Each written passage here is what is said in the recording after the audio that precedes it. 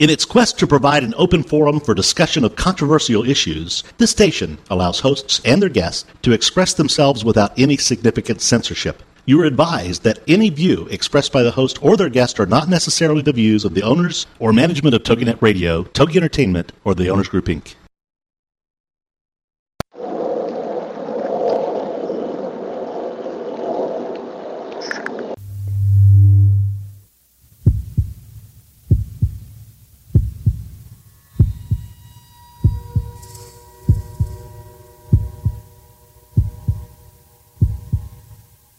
Come with us on a journey into the unknown, the unexplained, and the unbelievable.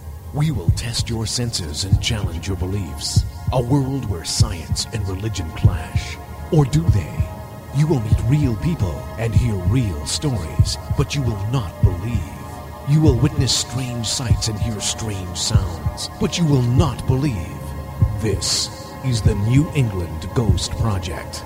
Welcome to the nightmare. Good evening, everyone, and welcome to another edition of Ghost Chronicles Live on TogiNet, Pararex, Ghost Channel, and beyond.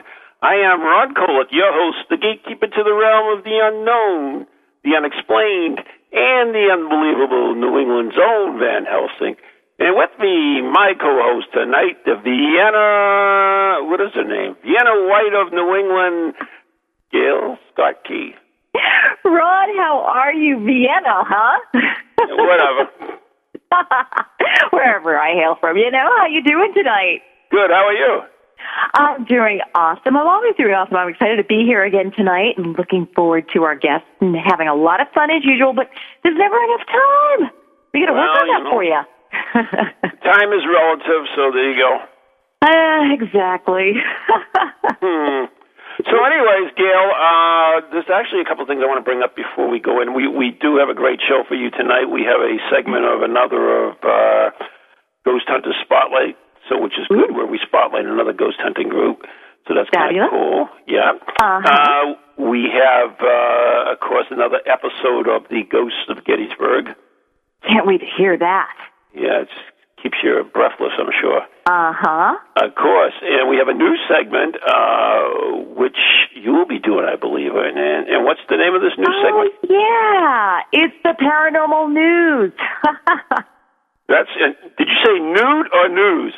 News. Oh, excuse me. My headphones a little. Wait a minute. It's adjusting. Yeah. Make sure audio takes care of that for you. Yeah. Anyway.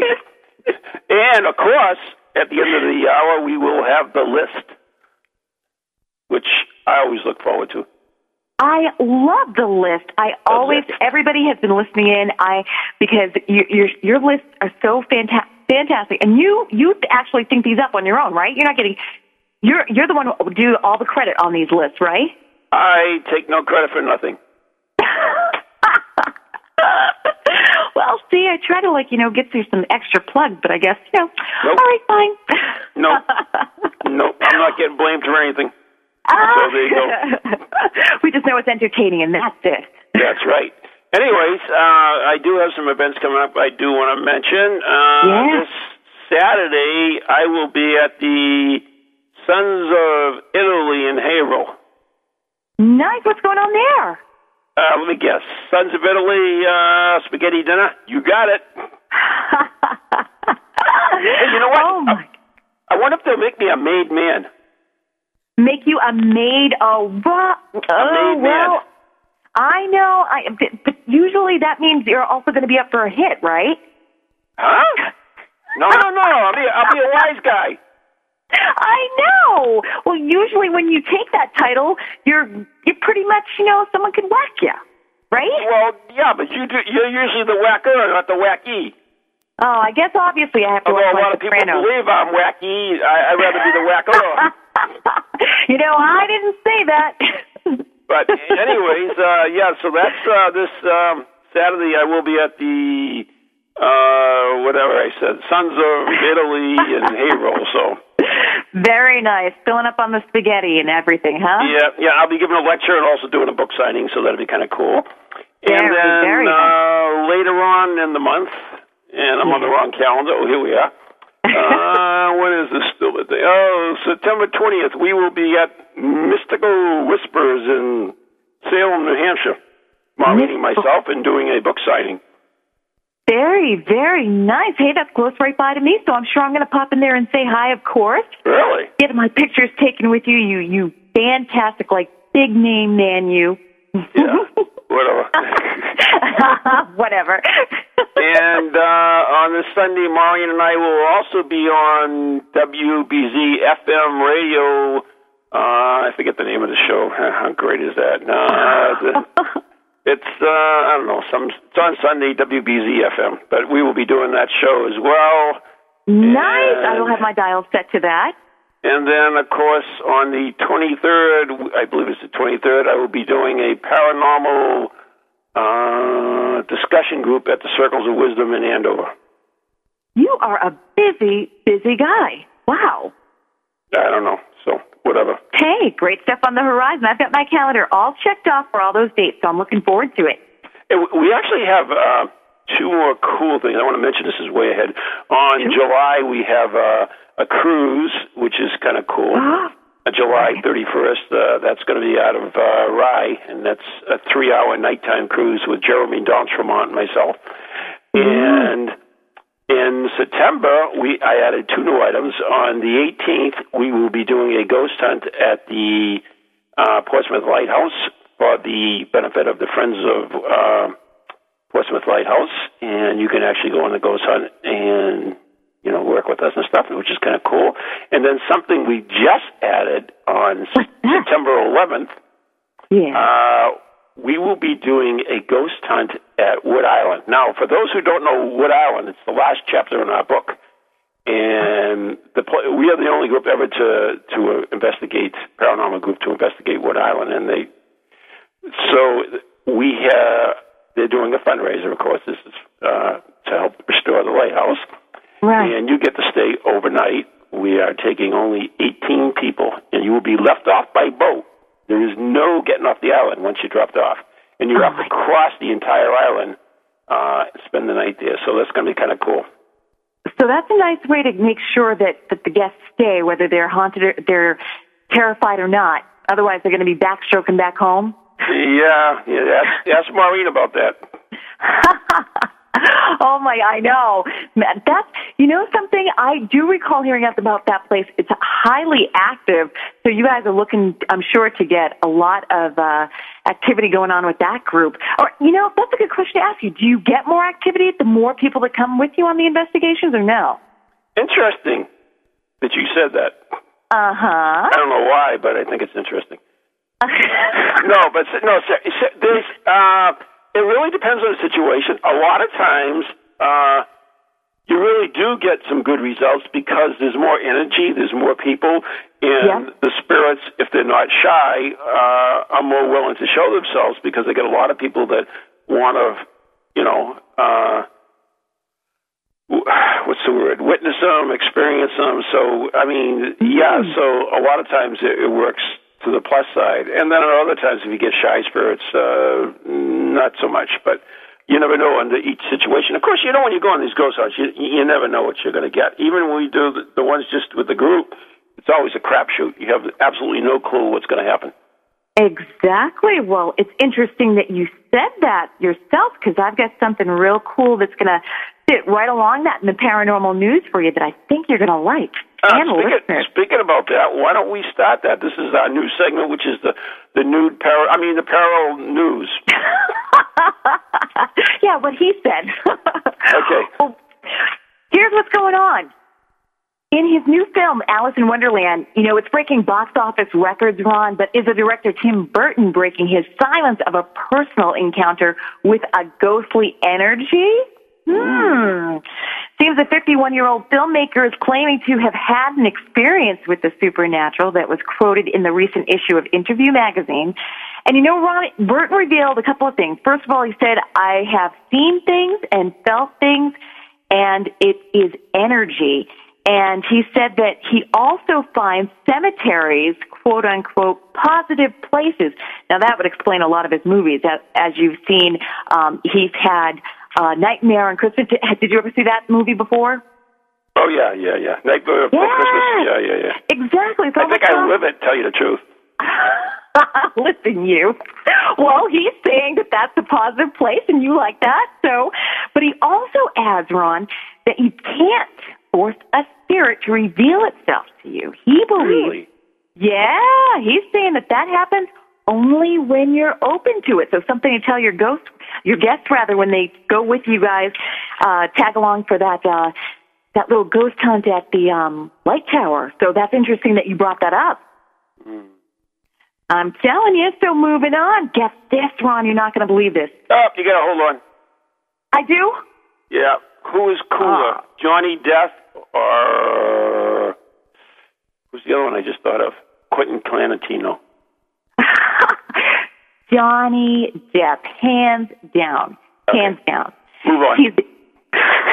That's fine, you know? Well, get this. Good thing we weren't in New Jersey, because you know something? For the residents there on Sunday night, What? They must have definitely thought the weatherman called the forecast wrong, because instead of rain falling from the sky, it was birds. Excuse me? It was lots of birds. Those feathered little things, animals, mammals that take flight in the sky started plummeting down for no reason at all. And Ron, get this. One homeowner, it seems she's in Coxley, New Jersey. She came home at about 4 o'clock in the morning, and she found something that she said was straight out of an Alfred Hitchcock's movie, The Birds, because she had seen it was over 1,000 birds covering the yard, and it was one patch of, it looked like a garden, and it looked like a rug, she said. She was horrified. Cool. So, of course, I don't know about that, because, you know, it was crazy. First of all, they called the RSPCA. They came out and had to gather all of these carcasses, and they come to find out that 70 of these birds, they obviously and sadly died right away after they plummeted to Earth. But some of them were still flopping around, so they humanely had, you know, taken care of them and to take them out of their misery. More interestingly enough, Ron, yeah, it's crazy. Well, Lloyd Scott, he's from the Royal Society for the Protection of Birds, and he said he has never, ever seen anything like this. Now, granted, when I was reading this online, I thought that this was an isolated only scenario. It's not. I don't know if you realize, Ron, but there have been similar occurrences that have been reported all over the world, and in those cases, however, pesticides were to blame. But in this case, everybody's been left in New Jersey scratching their head because there was nothing wrong with these birds as far as health-wise, and unfortunately, it was just a macabre scene. So I'll have to bring you more on that as I check and see if they ever find out what's going on. But you know, was not a good that sight. probably wouldn't have happened if we had passed Obama's health care. But I don't know. Well, you know, talking about one versus the other, how about the economic loss, you know, the plummeting of all the economic finances and stuff, you know, we're all dealing with that. Right. Well, Ron, you're going to love this. I had to put this in the paranormal news for you. It's led some people to do some creative things. Well, one New Zealand homeowner placed on an online auction website 2 vials of holy water containing the active spirits of an old man and a young girl that were both captured by a spiritualist who came to the home to have the spirits removed. Wait a minute. Is this in New Zealand? This is in New Zealand. Yeah. Ooh. Yeah. I'm actually getting something. You are? Yeah. Wait a minute. Was the bidding price $2,000? It was. Oh my God! I've been hanging around Maureen too long. Oh. Is she the new owner? Because they didn't say the name. What? You don't know who the new owner is? They never said the name. Matter of fact, the seller didn't even put the real name online because, of course, who wants to really say that? But here's the interesting thing, okay? They put the vials on this auction website. Mm-hmm. So it blew up. You can imagine how many people came to check out the website. Matter of fact, it was over 200,000. You got it. Unbelievable. Wow. Yep. Am I good or what? Something? You are the bomb. I think that, like, you're psychic. I think you should have a different type of show. How about that? Psychic, right, a psychic matchmaker. Oh, no. Well, you know something? Of course, now you got to find out these spirits. First of all, one of the old men, he died in the home back in the 1920s, and the little girl, she's been wreaking havoc, knocking over things in the home because apparently someone was messing with the Ouija board, and that's how she came about. But Melvin S., who is the seller, and that's not the real name, had said that, the best thing is that the vial has kept, the spirits calm. They actually seem to be in a blue mode, nice and peaceful. However, there's good news and bad news to this. The good news is the money from the auction will be donated to the prevention of cruelty of animals. The bad news is, cool. Get this, but this part isn't good. The bad news is, sorry, no returns as all sales are final. And that's the finality of the paranormal news right here for you. What'd you think of that? That's pretty good. Amazing. Simple. Anyways, by the way, the winning bidder was Electronic Cigarette Company. Electronic cigarette. Oh, is that what they're calling themselves now? I don't know. Who knows? Off away. Anyways, without further ado, why don't we bring on our guest, since I think we've drove our audience nutsy enough. So this is a special edition of Ghost Hunter Spotlight, and we are spotlighting. I think we're spotlighting. We are spotlighting. We just lost somebody. That's all right. We are spotlighting I can't even say it. Sauhegan. The Sauhegan Paranormal Investigation Team.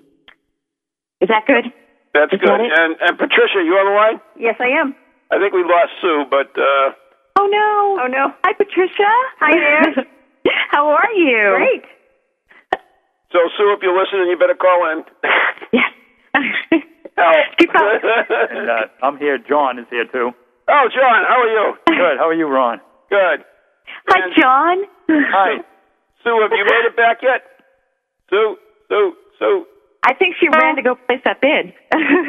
Oh, no, we just lost... okay, this is great. Okay. Oh, no. Ron, I'm here. This is Sue.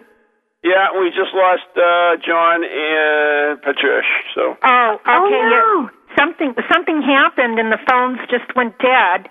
But I called back in, and they'll probably call back in, too. Anyway, so you are with the Sauhegan Paranormal Investigators. So That's what the heck? correct. That is who we are. What the heck is Sauhegan? Well, Sauhegan is a Native American word that means waiting and watching place. And that is what we do. We wait and we watch for a paranormal event to happen. That's appropriate. So how did you come up with the name of it? Well, actually, when we first were incepted, there were two gentlemen who was pulling our group together. They were the co-founders of the group, and one of them came up with the name Sauhegan. And then we all put, the rest of the wording together, Paranormal Investigators. They're no longer with the group. Unfortunately, one had to leave in March of 2009 due to health issues, and then in August of 2009, the second founder left to pursue a further adventure that he had some interest in. So that was how I actually became lead investigator for the group. And I think we have John and Patricia back now, do we? Yeah, we're back. We're back. Hey! Okay. Hi, John and Patty. Hi, Sue. Never let me press buttons. Oh, was that you that did that? Of course it was. Well, we're going to have to give you a lesson in telephone service. No, I don't think so. So where are you guys based out of? We're actually out of New Hampshire, but we have members that are from Nashua, from Tilton, New Hampshire, and from Manchester. Oh, so basically New Hampshire. Right. We're based out of New Hampshire. Now, Sue, when you had taken over, as you said, with the transition going on, there was investigators. The group it consists of 7 investigators whole. Is that still correct? No, at that time, we only had 6. Oh, okay. And then when the two gentlemen left the group, that's when Patty and John joined the group, and then another gal from Manchester, Alicia, she was also brought on board. So then our number increased to 7.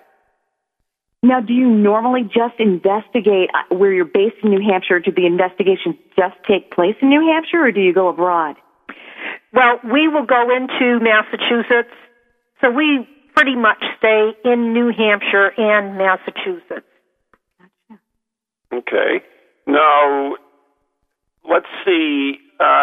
You want to kind of, like, for instance, John, I assume you all have different roles in this group, correct? Yes. John, what is your role in the group? I'm the tech manager and also an investigator. Okay. Yeah. And how did you personally get involved in it? I mean, is that something you always, wanted to do all your life? Or is it... Well, I won't say all my life, but I've always been fascinated by the paranormal. And when we learned about Sue and her group, we approached her and asked her if she would mind if we joined. And we find it's perfect to investigate. We really enjoy it. And, we answer some of those questions I've always had in my mind since I was a little kid. Are there really ghosts?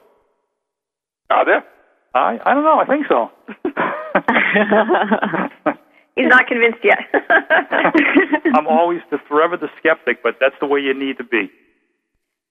Absolutely. Now, we also know Patty, you're a field investigator as well, correct? That is correct.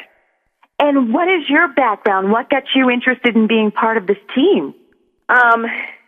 When I lived in Hancock, New Hampshire several years ago, we're probably going back 15 years ago at least, I actually lived in a farmhouse in the bottom half, and I actually had some paranormal experiences.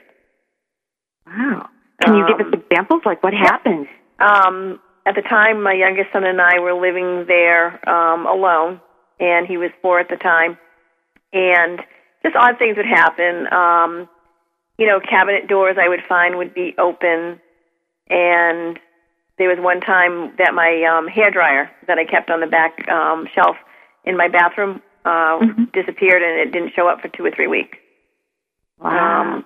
There was an incident where I actually had gone through the hallway between the living room and the back bedrooms, and I smelt pipe tobacco, like tobacco smoke. Right. And there was no explanation for that because there was no one in the house, of course, that smoked that. And then another time, there was also a strong scent of perfume, which I can understand that sometimes is an indication that a spirit is around. Wow. So there was just a guy one, or I guess. What was that, Ron? Well, I mean, perfume, the spirit around it would be, it was kind of, I think it would be a woman's spirit rather than like a guy. And then, as I said, one time it was a pipe tobacco, and then, as I said, another time there was in a different part of the house, there was the perfume smell. So maybe it was a pipe-smoking woman. That could be. Oh, my that goodness. Could be. But that's could happen. What kind of got me into this until we found out about Sue's group.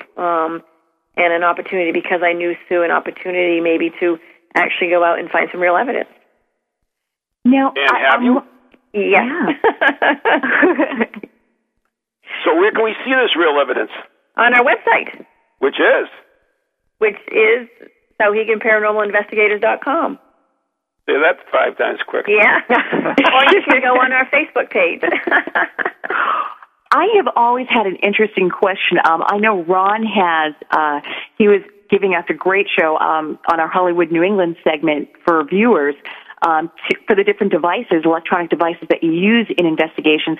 And to all of you, Sue, John, and Patty, with the team using 2 specific methods while investigating, which are scientific and electronic equipment, why is it so important to have these methods in place while investigating places that claim to have paranormal activity? I'm sorry, why is it important? What? Why is it so important to combine scientific and electronic equipment when doing an investigation? Why is that so important to combine the 2 of those for finding out if there's activity going on or not in a home or place of business, what have you?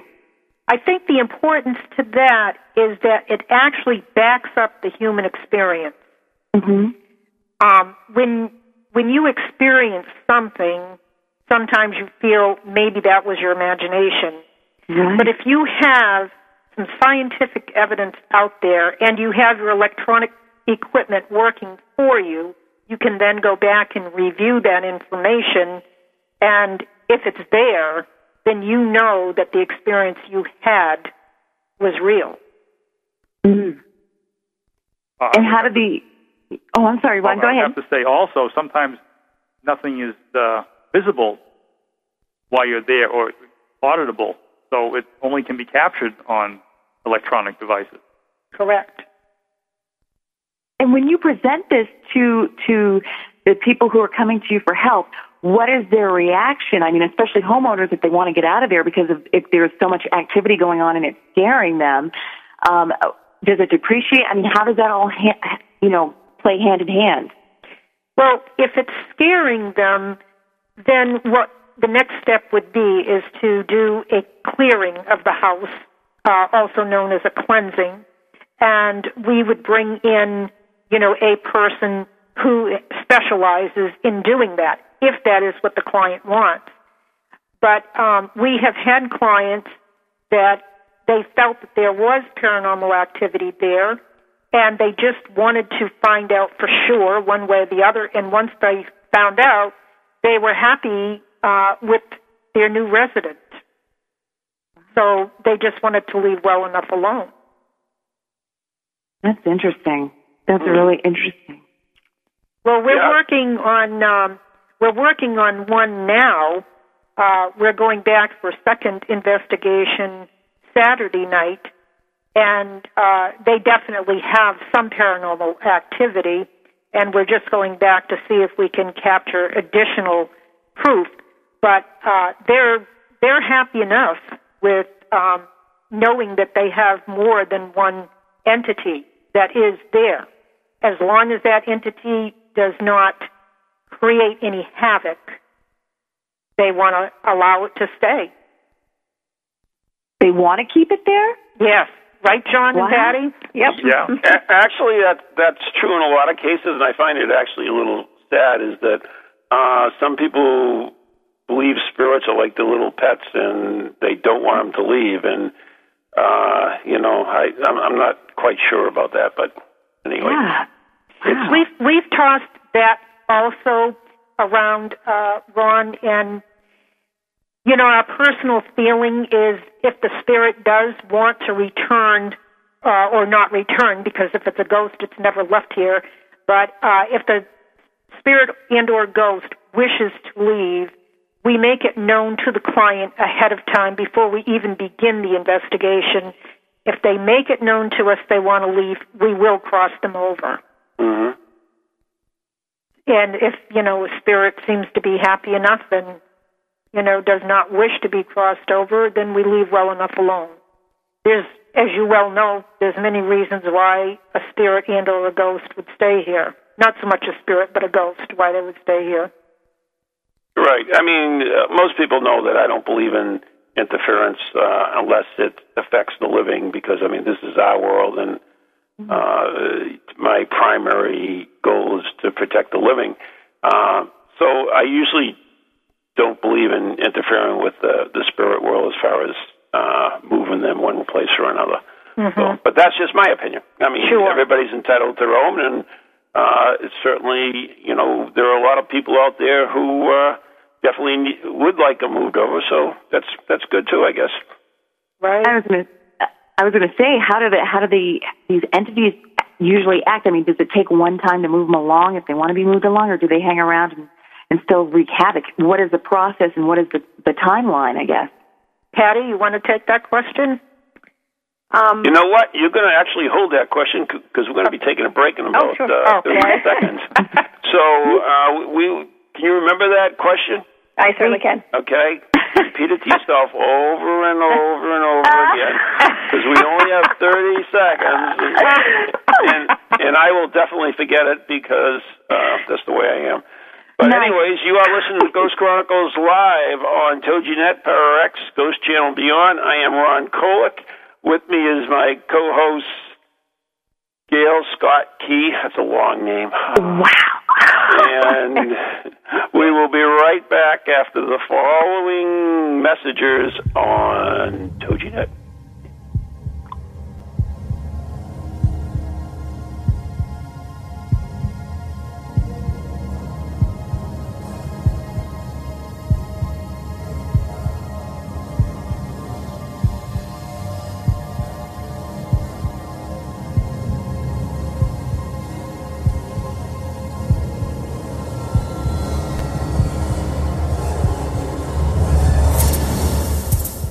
Inspiring women to be true to themselves. Get ready for Tracy Porter Radio on TogiNet.com. 2 p.m. Central, Wednesdays, starting November 4th. Tracy Porter, lifestyle, home and fashion designer, inspiring women from all over the world with their fashionably eclectic goods, savvy tips, style advice, and encouraging spirit.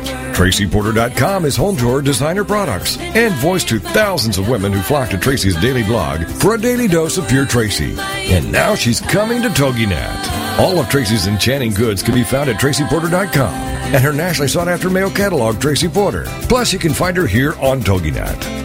Tracy's awards, appearances, and accolades are too numerous to mention here. So, ladies, you've just got to come to be inspired too.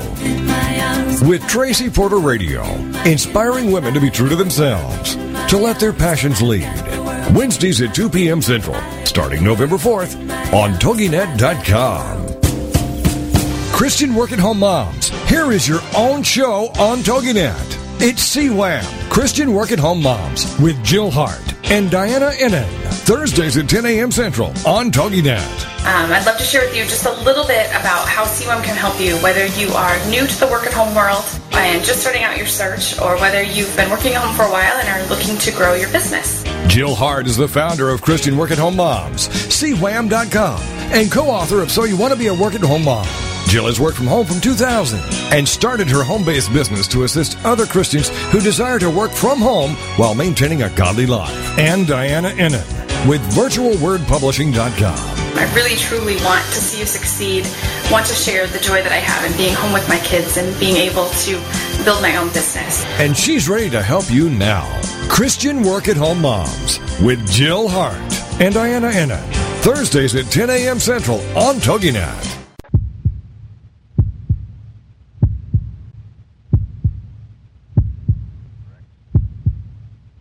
Ghost Channel and Beyond. And our special guests are the Sohegan Paranormal Investigators, or if you want to call them the Sohegan Paranormal Investigators. There's no way to make that an acronym even. SPI, SPI. No, there is an acronym. There is an acronym, Ron. It's SPI. SPI. Yeah. There we go. Right. And, okay, do you remember the question I gave you? Actually, Gail gave you? Yes, it was about if there was a timeline with crossing over spirits. Was that Gail? That's right. Exactly. Yes, Patty. What is the timeline on that? You know, in my experience, and there's just been a few investigations where there's actually been a spirit crossed over. From what I understanding is, and Ron had mentioned earlier that it's kind of sad because sometimes the living, if they, enjoy having their spirits around or the ghosts around, kind of make them, kind of like pets. You mentioned that, Ron? Mm-hmm. From what I understand is, and what I've read, is the recommendation to a family once an entity or a ghost has been crossed over, because like Sue had mentioned, spirits, they've already been crossed over, so, they don't need to leave, is the best thing to do is for, probably several days is not actually think about or try to think about the ghost or the entity that's in the house, or call it back. Right. Because then a tendency, the ghost will feel drawn back to the person in the house or whatever it's attached to, and, will be confused of where they belong.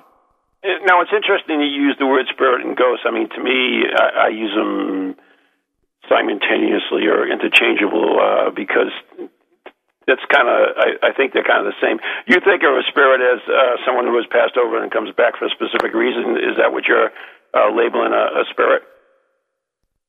Yes, that is, and Sue can explain more too. That's the difference that we find in our experience between what a ghost and a spirit is.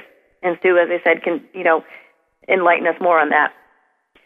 Well, from what I've read, Ron, and talked with other folks, the word spirit would actually be meaningful for someone who has passed and has crossed over and gone to another dimension. And they can, at free will, come back and forth between their dimension and our dimension. Whereas a ghost never really left the earth plane. It remained here for whatever reason. Maybe it was, attached to a loved one and didn't want to leave the family. It wanted to stay here for guidance and direction. Maybe it felt that it had done something bad and it didn't want to, face their maker, so to speak. So there's several reasons, and I'm sure, you've read them all too, as to why a ghost probably would not leave. But that's my understanding, is a spirit is free will and has left, has crossed over, and will come back and forth, whereas a ghost is just here. So what would you call a residual haunting then? Well, I would have to say that, for me, I would call it a ghost, because it's here. It's here all the time. It repeats itself over and over and over. So for me, it just got stuck here. It never left. What about you? What would you call it? I don't believe it's anything intelligent. It's nothing more than a recording. Right. So it's I don't really even refer to it as a ghost. I consider it more as a haunting. Oh, okay. And that it's really not any type of entity at all. Okay. More of an imprint, would you say? Yeah, exactly. Like an imprint. I guess that's the best way of putting it. Mm-hmm. It's just like a recording. It's nothing intelligible. It's not really an entity whatsoever. I mean, but that's, you know what? Don't let anybody ever tell you this is the only way to think or this is the only way. Everybody has their own opinions, and we really, really, really don't know until we go over on the other side. I mean, we can believe 99% what we're doing is right, but we can't say we're 100% sure. And even the best psychics and mediums, we already know that they are not accurate 100% of the time. Right. No, that's correct. There's a lot of information out here, and as to its accuracy, you really don't know. You have to go by your own experiences and, I guess, your own feelings. Right. I always say trust your heart. That's a good way to put it. And your instinct. Well, it's one in the same, I believe. Yep. I believe your heart is your, whatever. I don't want to get into that. That's another story for another time. I was waiting. That was like an epiphany, Ron. That's awesome. But you know something, Sue? You said something very interesting, both of you. And with that, talking about having your own personal experiences, can you guys tell us from one particular or maybe a few investigations where things were just, is there one situation that was most unforgettable to the team? Yeah, meaning me. I think Elizabeth's probably was. Oh, I know. Yeah. That's just what I'm going to say. I know. I think probably, are you there? Oh, yeah. Yeah. Okay. I think for me, and it may be different for Patty and John, but I think probably one of the most memorable experiences that I had was we had the opportunity to investigate the Rindge Historical Museum in Rindge, New Hampshire. That's a cool place. I'm sorry? It's a cool place. Right, and there's a lot of history that goes to that place, so you probably are well aware that I don't want to call it a stagecoach, a carriage that belonged to Dr. Dean is on display there. You remember that, Ron? Yep. Okay. Well, 2 years later, we had an opportunity to investigate Dr. Dean's property in Jaffrey, New Hampshire. And it took a while to really put the two things together, that carriage that he was driving that night that he was murdered was the same carriage that was in the Rindge Historical Museum. Mm-hmm. But on one of our investigations in Jaffrey, we actually captured an apparition that we think could be Dr. Dean, but not really knowing what Dr. Dean looked like. But we captured an apparition, and we were all very surprised to see it. We have it on our website. But I think for me, that's one of the most memorable moments, because here we investigated two different places, and we were able to correlate the happenings. And Gail, for your information, there was a long story about Dr. Dean felt that he had a spy that was living on his property, a German spy. Uh-huh. So I don't want to go into the whole story because it'll take up the whole program, but there was a big history to it, and it was just very memorable that we actually captured this apparition. It was a full-bodied apparition walking behind some bushes. And were you able to see this with your eye as well as capturing it on film? No. No, we never saw it. We never saw it. It was only after, we reviewed our evidence. How does that happen? I mean, because obviously for myself and others who are like, when we see these investigations and when we see these being posted and everything, why can't the human eye catch it as well as the eye of the camera, if you will? Why is that so? John, I'm going to let you answer that because you're the expert. Well, I won't say expert, but I believe it's because it might be out of visible spectrum of light. Right. Okay. And the cameras can see, obviously, we use some infrared so they can see infrared, and the digital cameras, for some reason, can capture things that we can't see. So therein goes back to the question beginning when I was asking about why is it so important with the scientific and electronic equipment, and this is just another prime example, because of the fact that the normal eye just cannot grasp these images, correct? Absolutely, and I would really think that we wouldn't have a lot of things to see on the website if it wasn't for the digital and electronic devices. Now, do you always...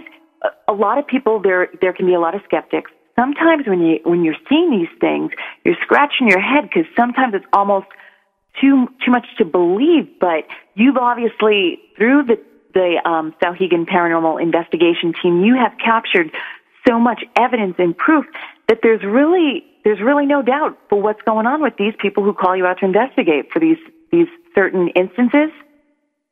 I would say, for the most part, they have things going on, and even though sometimes we don't capture everything that they say they have seen or heard, there's enough out there that we do capture to let us say, yeah, there's something going on there. Now, John, I'm going to stick with you just for a second because you're the tech manager, because interestingly enough, and I'm sure you hear this question, and all of you, I'm sure, know this, but when it comes to the technical aspect, and they say when an apparition is trying to reveal itself, it will drain batteries, it will do different funky things to electronic systems. Have you ever experienced that in investigation, and can you tell us a prime example? Yeah, we have on and off. I mean, it's more or less batteries become drained or the devices get shut off for some unknown reason, and then you'll turn them on and they'll get shut off again. And there's no explanation for it because the batteries are fresh when we put them in there, or they're pretty much up to snuff, and right. Things like that. We had one instance not too long ago where we had set up a video camera outside on this property. We were investigating, and it had I believe a 2-hour tape in it, and not too long into the investigation, it just photographed black. It just stopped photographing. It's strange things like that there's no explanation for. I don't know, Sue, is there any other ones you can think of offhand? No, not really. It was primarily just our, EVP recorders that might shut off by themselves, like when we were in Ashburnham, and I was sure that I had started my EVP recorder and then found out that it wasn't on, and I'm sure, I'm 100% sure I started it, but it was not on. I looked down to check something, and that's how I discovered it had been turned off. But it's more like what John said. It's mainly our batteries that do get drained. And I think it was when we were at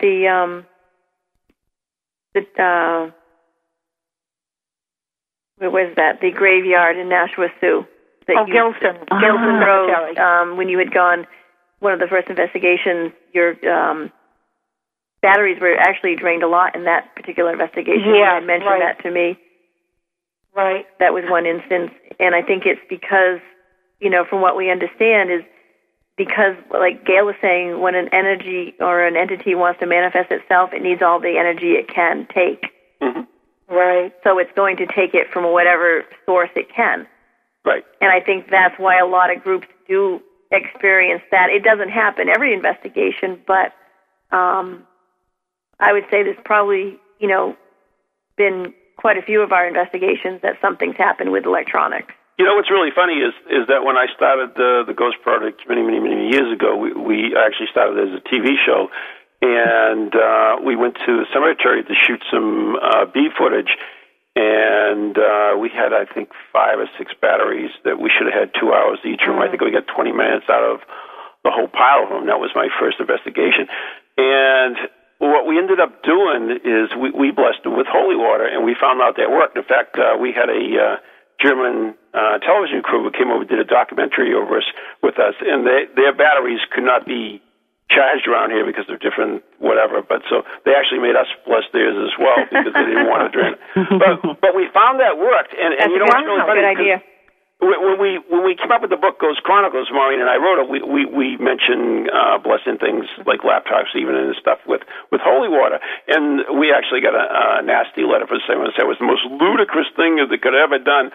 And well, maybe it is to that particular person, but first of all, if you're a Catholic or any Christian, then they realize that that's common in the religion. I mean, for instance, they even bless the fishing fleet when they come out of Gloucester. You get a new car, you get it blessed. I mean, it's common. Mm-hmm. And the other thing as well, what if the spirit isn't Catholic or Christian? What if it's Muslim? I think once again, it's not necessarily the holy water itself; it's the intent. In other words, this is our realm, and we're imposing our rules on our realm, and that's why it works. So you might think it's ludicrous. That's a very good point. You might think it's ludicrous. I think it works, and we will continue to do it. So there you go. That's a very good point, Ron. We'll have to try it. You really, as long as you're I'm sure we will try it. You see, those batteries, that's a pain in the butt when they go down. Oh, it is. Oh, yeah. Yeah. Now, Ron, how do you bless them? Do you bless them before you put them into your devices? Oh, before you even go out on a vacation. Vacation. Vacation. I'd like to go on a vacation, but I can't. Before you even go on an investigation, you should do it to your equipment. I mean, there's another thing, too. We always use the St. Michael's Prayer of the Car, which is cool, but that's just, that's what we do as our group. We use that as protection. Whether you're Catholic or a Wiccan or whatever, St. Michael is a powerful, even in voodoo, he's a powerful force. So we like using that as well. And in fact, I have a bunch of them that are plastic coated ones. The old things that we give. I actually have them blessed, and I give them to clients when they need it. Yeah. But yeah, you can do it to your equipment itself, cameras, tape recorders, the batteries themselves. My battery box actually has the St. Michael's Prayer Card in the battery box, which is also a thing. I mean, our kit has the Silver Cross on it with the cameras and stuff. So, I mean, we do our own thing, and like I'm saying, it's not necessarily works for you. That's fine, too. But whatever works for you, that's the important thing. It's the intent. Oh, we carry rosaries also. Mm-hmm. Excellent. I mean, I can't tell you how many locations that we've gone to where there has been haunting and people have rosary. I mean, I can remember one in Lawrence. I mean, this guy wasn't even Catholic and everything, but he had rosaries tacked up everywhere. Mm-hmm. So I thought it was kind of funny. But anyways, we're actually running out of time here, guys. So if you're anything you want to wrap up with, this is the time. Well, I guess I would just like to say thank you very much for having us on this evening. It has been a lot of fun. Yeah. And, it's great talking with both you and Gail. We've enjoyed it greatly. Yeah, we've had a good time. For me. Yeah. And once again, this is the Sohegan Paranormal Investigators, and you can go to their website. I don't know if it's linked on mine yet. Yes, hopefully. It is, Ron. Oh, thank God. It's how often I go to my site. Yeah. Like I have time to do anything. But anyways, that's good. So you can go to our website, which is anyghostproject.com, go on the link page, and you certainly can get them from there if you can't remember. SoheganParanormalInvestigators.com. So, guys, we want to thank you so much. It was a pleasure. It was an interesting conversation, and you'll definitely have to keep in touch with us so we know what's going on. If you come across a neat case, and maybe we can even team up sometime. That would be kind of cool as well. Oh, that would be great. That'd be great. Right. All right, thank you very much. Thank you, Gail. Thank you. Thank you. Thank guys. you. Okay, good night, everybody. Good night. Good night. Wow, that went fast. That was so incredible, Ron. And you know something? One question, and of course, you and Maureen, you've done a lot of investigations here in New Hampshire as a Sohegan Paranormal Investigation Team. So where do we rate? As far as, are we the most haunted in New England? Where do we rate? I don't want to go down that road. Huh? I don't want to go down that road. Okay, start dialing the digits of our guests again, okay? No, seriously. I mean, every country. I mean, every part of the country. Every country, in fact, can claim their own thing. It's all subject and depends on what you want to claim. But anyways, I think we have another episode of episode 5 of the Ghost of Gettysburg. Ashley, is that ready to roll? Ashley? Hello? Did she leave you? I will kill her. Good evening, everyone, and welcome to another edition of Ghosts of Gettysburg, brought to you by Mark Nesmith and the Ghosts of Gettysburg. This is an actual message left on the Ghost of Gettysburg answering machine. What you're about to hear is real. Nothing has been changed. Is truth stranger than fiction? You decide. 4:03 a.m. Sunday. Message 5. Hey, this is actually the owner of the cell phone. My name is Zach. My grandpa has been calling your place because he claims to be seeing a ghost. I can vouch for some of the paranormal stuff going on at our house. Yesterday, somebody made a pot of coffee, and none of us that I know of made it. And it's getting really weird here, man. And somebody needs to do something about it.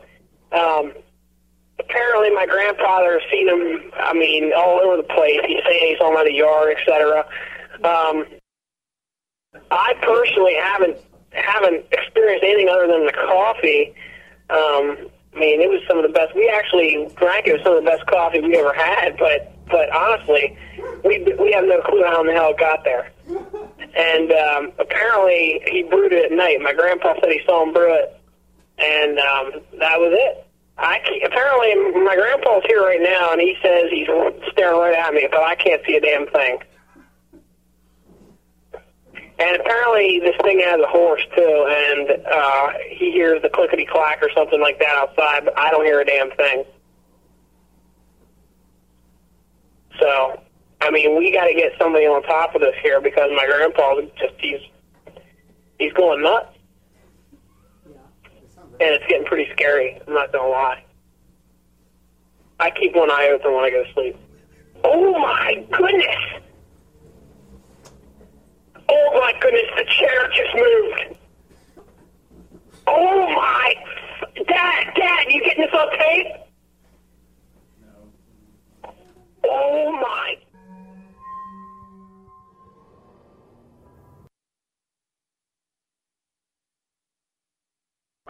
Unbelievable. So the coffee is made, huh?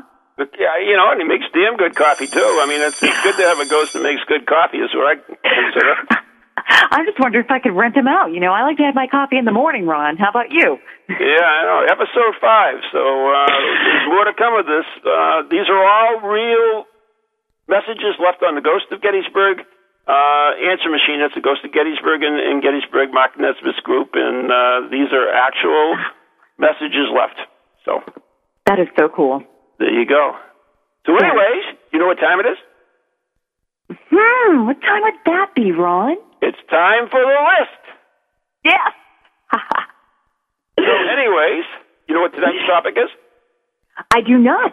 What is it? It's because I don't tell you, that's why. What? Tonight's topic for the list is, how can you tell if your girlfriend is possessed? Don't have one, but don't know, and I'm interested to find out. So how do you find out? Well, this probably works for a guy, too, so I'm not sure. Okay, how can you tell if your girlfriend is possessed? She sleeps above the covers, 3 feet above the covers. Her voice sounds like Gilbert Gottfried. Oh. Hey, wait a minute, my wife sounds like that. You're so bad. She gets you dinner without leaving the couch. Wait a minute. Ooh. She must be possessed if she's making dinner for you. Okay. She's beginning to look like Marilyn Manson. Oh, not a good thing. No. This is all, how can you tell if your girlfriend is possessed? When she tells you make her head spin, it does literally. Oh, that's so bad. She's related to The Exorcist, huh? She speaks more languages than the customers at the registry of motor vehicles. And trust me, I've been there. Friday's my birthday. I get my license renewed, and I think I learned the definition of minority, and that was me. So what can I tell you? And wait a minute. Every time how can you tell if your girlfriend's possessed? Every time she loses an argument, she sprays you with pea soup. And the final reason is, how can you tell if your girlfriend is possessed? She brings a whole new meaning to French kissing. I did not say that, did I? Oh, that was so bad. Run! So anyway, it's time to wrap it up. Thank God. I hate saying goodbye. I hate you. Good night. God bless everyone. Good night. It was fun. Ghoulies to ghosties, long-leggedy beasties, and things that go bump in the night. Deliver us, good Lord.